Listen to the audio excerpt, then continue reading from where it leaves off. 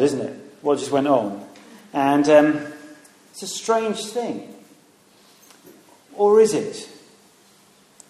In that, what has gone on one level, baptism is an outward sign of an inward reality. You know, it's a public declaration of a heartfelt belief. And we understand that, I think, don't we? That is, we make all sorts of public declarations ourselves to make known what we believe in our hearts to be true. I'll give you a kind of a more trivial example that may be happening in a few weeks' time. Think of the Diamond Jubilee as it approaches. I guess a number of us will want to show our allegiance to our Queen, our appreciation of her, by some form of public declaration. Now, that may be just going along to the local street party and having a few vol-au-vents or whatever it may be. It may be waving a Union Jack at an appropriate time, or watching events on the television, or maybe you might even go up to the River Thames and watch the Queen go down on that extraordinarily expensive barge that they've bought. You know, whatever. All of those things are public declarations of a heartfelt belief. That is, our actions will signify an inward reality that many of us know and feel. That is, that the Queen's done a reasonable job. That she's a good monarch. And we want to declare that publicly. I'll go to a more extreme example. If any of you have ever been in the SAS, and I'm not sure if you have, but if you join the SAS and you go on tour and so on, you have the opportunity to have the SAS tattoo emblazoned or scarred onto your forearm. Now, you know, it's another example. That is, it demonstrates that you are tough. You are one of the elite forces of the 21st Regiment of the British Army. You know, it's an outward sign of an inward reality of who you are, what you believe in. And baptism, in one obvious way, is just that. Is an outward sign of a work that has gone on inside someone's heart. Therefore, today, it is not a private occasion. We do not baptize, away from everyone else. Intentionally, Rosie is saying to all of you gathered here today, this is me. This is what I believe in. This is what I am truly inside. This is what is in my heart. And I'm even prepared to go through that to show you and demonstrate to you that that is what I believe. Now, baptism is more than that. It's an obedience to what God has shown us in his word. And God promises to bless that obedience as we publicly declare our faith. But simply it is an outward sign of an inward, heartfelt belief. But what does baptism tell us? That is, what should you leave here knowing that you didn't know before you came in? In one sense, what is this evening, this event, communicating to you? I want to see, in just very simple terms tonight, I've put those two questions down on your sheet. I want to show what baptism tells us. Firstly, about the one who's been baptized, and that's tonight, it's Rosie. But secondly, I also want to show us what baptism tells us about God. What is God communicating to us tonight about himself from what we've just seen and what we've heard?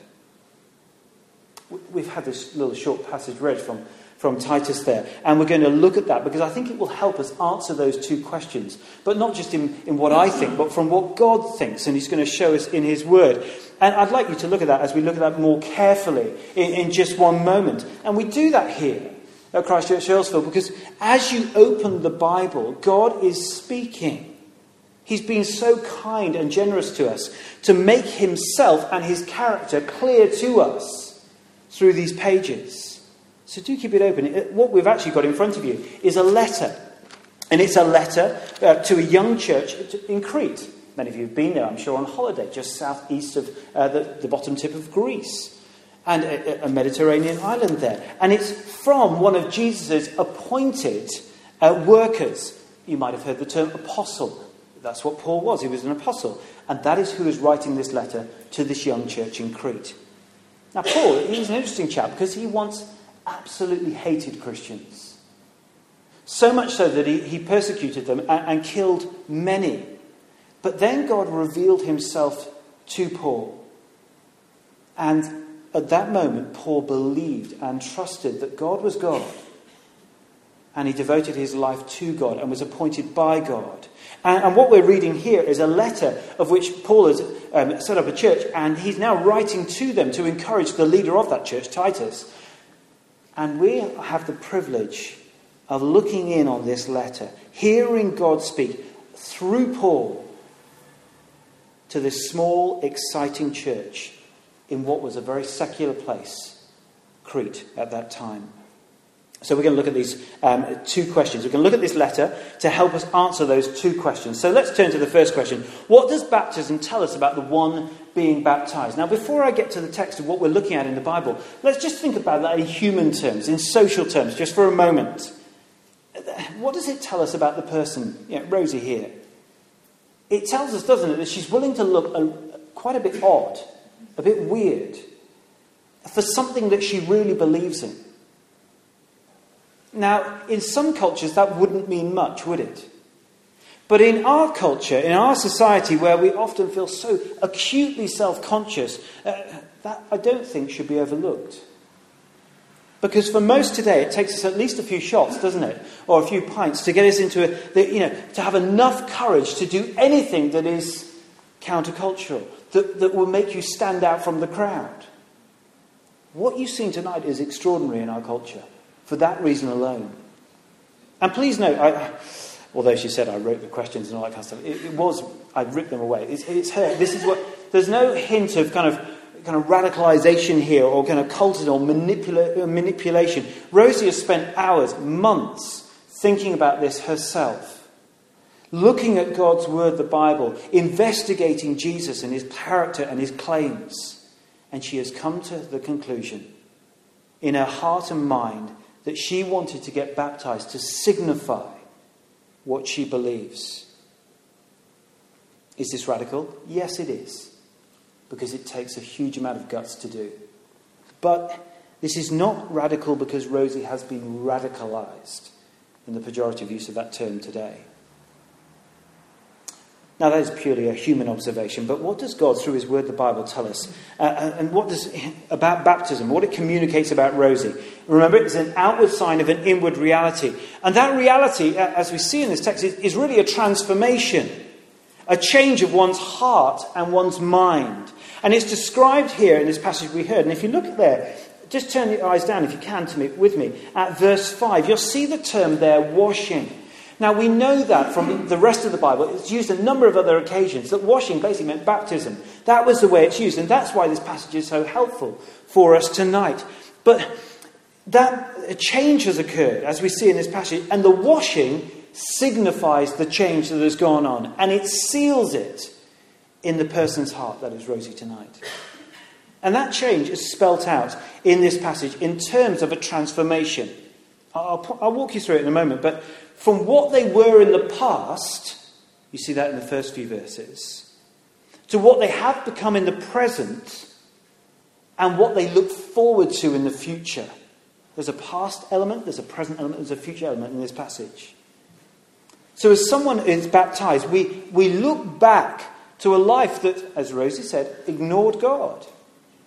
It may have been a fulfilling life to some degree, and it may be a very self-satisfied life, but it was lived with very little reference or no reference to God. And that life is actually represented, if you cast your eyes down, in verse 3 of our passage, and it's quite shocking. Look with me at it, if you can. Look what it says. At one time, that is, he's pointing back to the past, we too, remember, Paul is writing to the Christians in Crete, we too, that is referring to Christians, we too were foolish. It's quite shocking language, isn't it? Now, hear me right here. He's not saying people who aren't Christians are dumb. He's not saying that. What he's saying is that literally they are lacking sense about God. Go on, it says disobedient. That is just not wanting to listen to God. Follow God. Enslaved by all kinds of passions and pleasures. Now, hear this right. One thing that so many Christians say that when they become Christians is that Becoming a Christian doesn't mean that suddenly you lose any kind of passion in your life or desire for pleasure in any way, shape or form. We still want to have a nice glass of red wine, and we still enjoy sex, surprisingly enough. We actually quite like talking about that. That's fine in the context of the way that God has mapped it out. But it does mean that we're not enslaved by those things anymore. And many Christians will testify, when you become a Christian, it just means you have the ability to say no. When you know saying no is good for you and gives pleasure to God. You're no longer enslaved. You have the ability to say no. And that verse goes on, and it's definitely an expose of my heart. Not everything applies, so don't look at it and say, oh, well, I'm not that, so I discount everything. Not everything applies to each of us directly, and to the same degree. But I guess every single one of us will hear resonances of ourselves, won't we? In verse 3, to some degree. I know, I look at malice, and malice is basically wishing evil on others, isn't it? And yeah, maybe not. But envy, you see the next one there? Well, I'm pretty good at that. And I think it's fairly endemic in our culture. A guy bought a Porsche on our road the other day, and he drove in it. I thought, I just want to scratch that thing. I mean, it's like, oh dear. I wish I had one of them. I was so envious. It's really sad, isn't it? Someone gets a bigger house, the bigger promotion, the bigger car. Yeah? Envy. And we can sometimes try and suppress the reality of our lives. But when you stand before an all-knowing, ever-seeing God, there's no hiding, And how frightening would it be? I mean, I just imagine that someone might send me one day a YouTube clip of the whole of my life mapped out in front of me. I could click on it and I could see all of my motives, all of my actions, all of my thought life. Can you imagine how horrifying it would be to sit in front of the computer and see that? I'd be totally going, oh my goodness, I wouldn't even want to see it myself if I was sat on my own. Now imagine your mum sat next to you. Just to illustrate that a bit. You may know Sir Arthur Conan Doyle. He wrote Sherlock Holmes, yeah? You know the character. He was a bit of a mischievous chap, and he once played a trick on a number of his friends. He sent 10 telegrams to a number of people, very wealthy people, all his friends, around London. And the telegram simply said this: flee, all is revealed. Of those 10 people, 4 left the country immediately. And they never ever returned. It was a bit of a joke, and it got to the press later on. You wonder what they had to hide, don't you?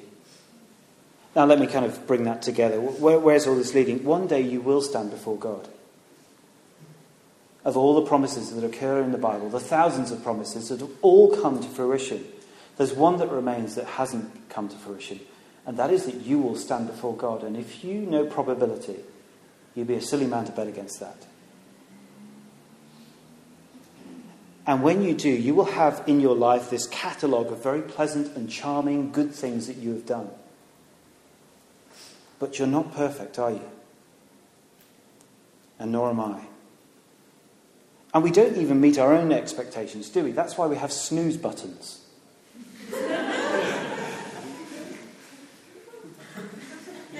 And we don't live up to our own standards, never mind God's standards, do we?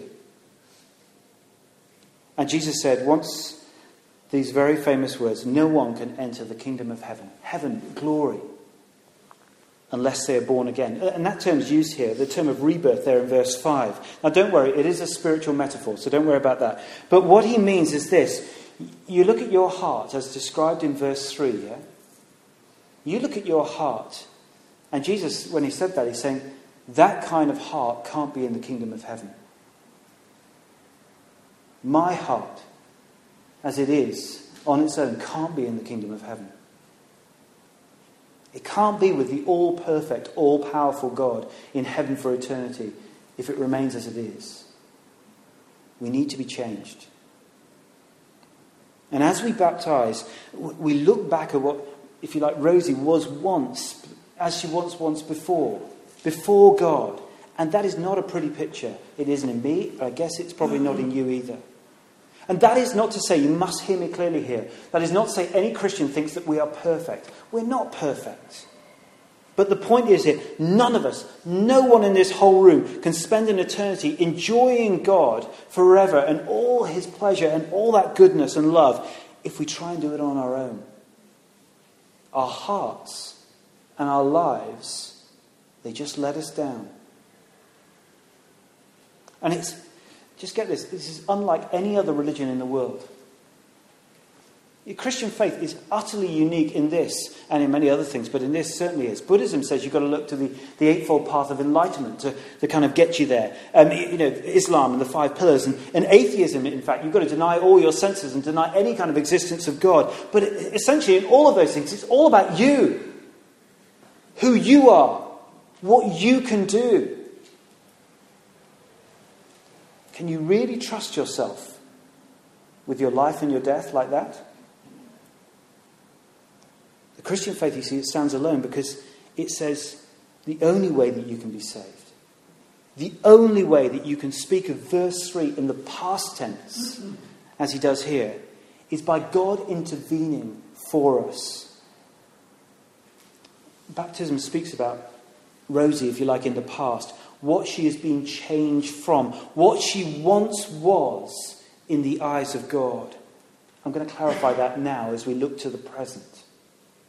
And see what baptism communicates about Rosie today. Look at verse 4 with me. I think it's helpful in this, if you can. Look, it says, but when the kindness and the love of God our Saviour appeared, he saved us. Not because of the righteous things we had done, but because of his mercy. Let's just summarise that. Something appeared, it says. And that something saved Christians for heaven. Now verse 6 makes it clear, if you just go on. Who is the Saviour? It's Christ Jesus. He's the Saviour. He's the only one that can get you there. See, when Jesus appeared as a baby born in Bethlehem, he then went on and lived a perfect life. Utterly spotless, utterly blemished. None of that we see in verse 3 was ever in Jesus' life. Even at his trial, he's got all these people vying for his blood, trying to condemn him, trying to pin something on him and say, you did that. Nothing. Not one thing could they find. Even his worst enemy. And then Jesus allowed himself to be nailed to a Roman cross of torture. To take a punishment that I deserve. Why? Because, you see, God is a just God. And he cannot overlook verse 3 in my heart. He cannot just forget the fact that I've ignored him in so many aspects of my life. He cannot forget the fact that I've been living in his world, enjoying all the blessings of this world, without any reference to him. The Bible calls that, it kind of summarises it. You might have heard the word. The word is sin. And it needs punishing, judging. Because God is a just God. And God will punish sin fairly. It's not like me with my little boys, when I get a bit heated and all that kind of stuff. I get a bit erratic, as we all do. God is a just judge. He will punish exactly as we deserve. Rightly and eternally, because he's an eternal God. But there is an opportunity to be saved from that. And that comes in Jesus, the Saviour. And see, what baptism symbolises is that Rosie has trusted. Rosie has trusted in that Saviour, Jesus, that when he died on the cross, he was doing so in her place. That is, he was taking on all the justice of God that she deserves for all that she's done, like represented in verse 3. And he was taking it on himself. But the amazing thing about what happened on the cross, it's not only that Jesus takes that justice on himself, also he says, I've lived a perfect life. You have it. You have it. Counted as yours. Essentially, I describe it to my 5-year-old, 6-year-old, forget it. It's like a swap. It's simply a swap. Jesus takes your punishment. and you get his righteous, perfect life counted as yours. And at the core of us, our heart and whatever mind is on, that is the only thing that, if you like, distinguishes Rosie and Christians here from if you're here and you're not a Christian. The distinguishing factor is that the only difference is we can say this, as in verse 5. He saved us. He saved us.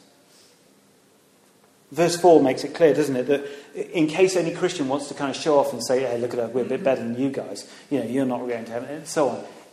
It's nothing to do with us. It's not because of any righteous thing that we've done. It's because of what Jesus has done. He saved us. He's done all the work.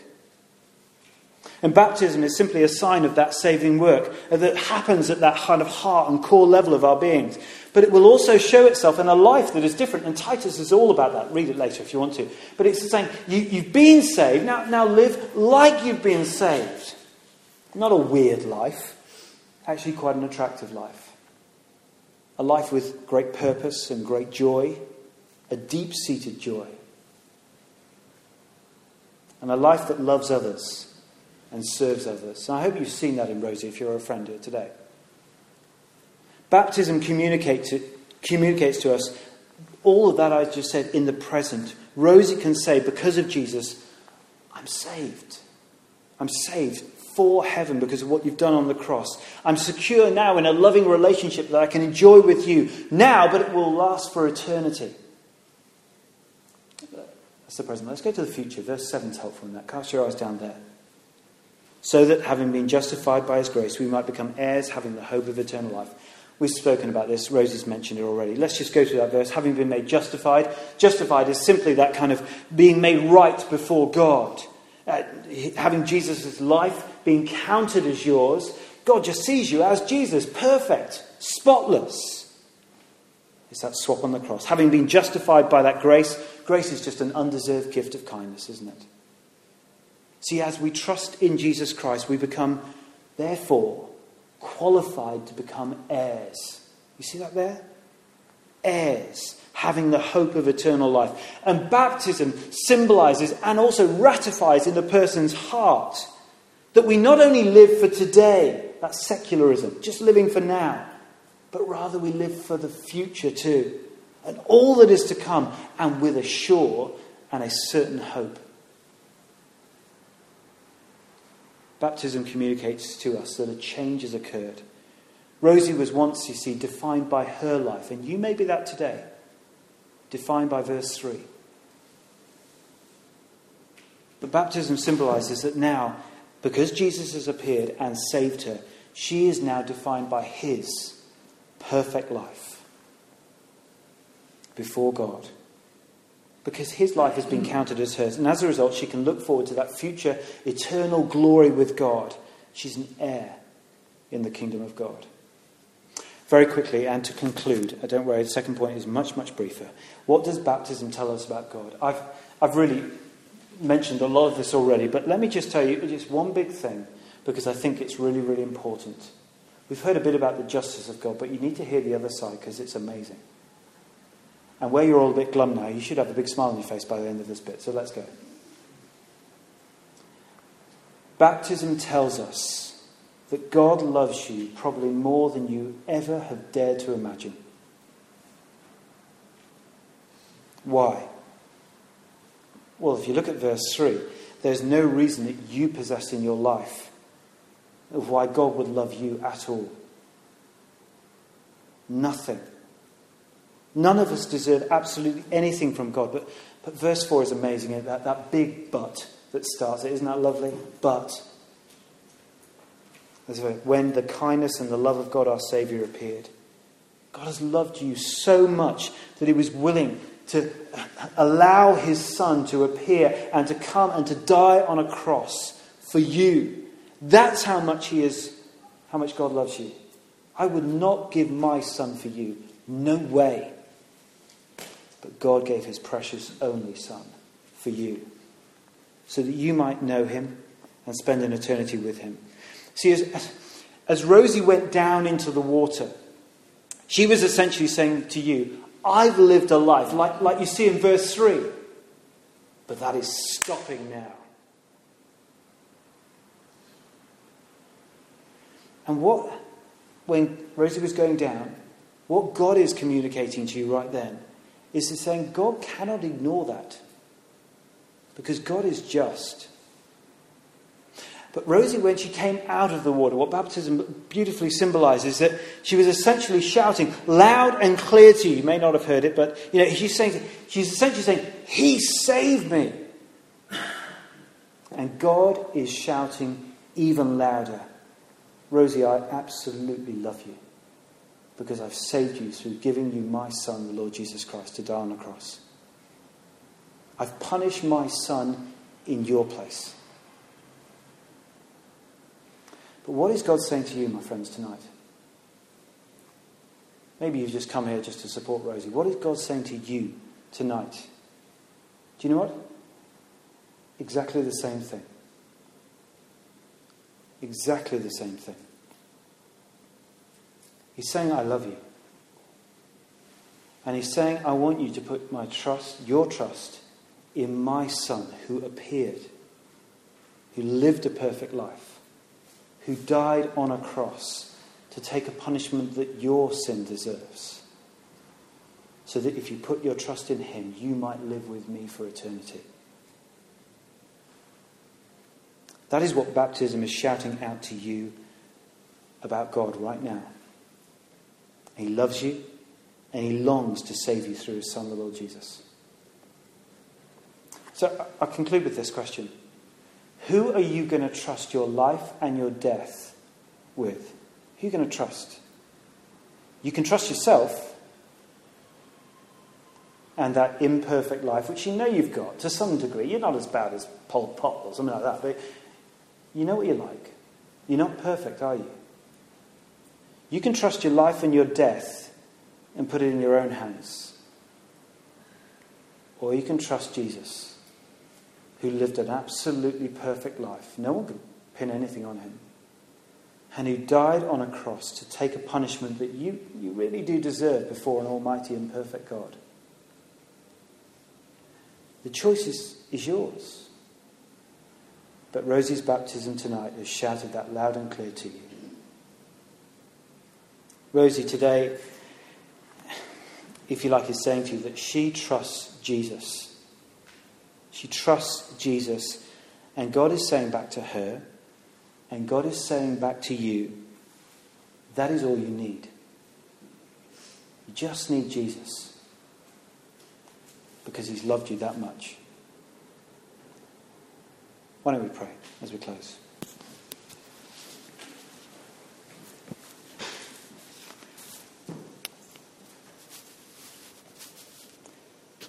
Heavenly Father, I guess for some of us that may have just washed over us, and we're waiting for the salmon at the back and to have a nice little drink and catch up with friends.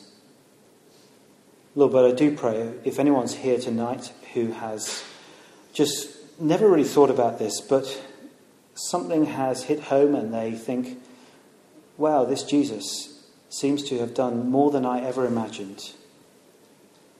Lord, may that person just be inquisitive enough, do their intelligence justice enough that they might begin to ask some more questions.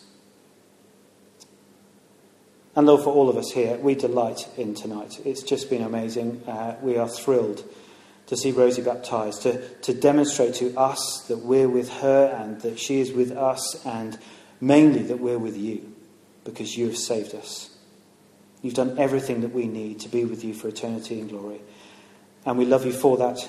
We thank you for that. And we celebrate you tonight. You are the focus of tonight.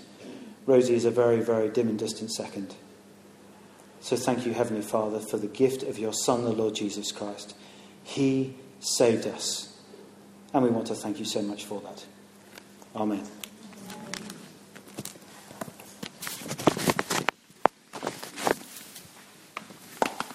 We're going to sing our final song tonight.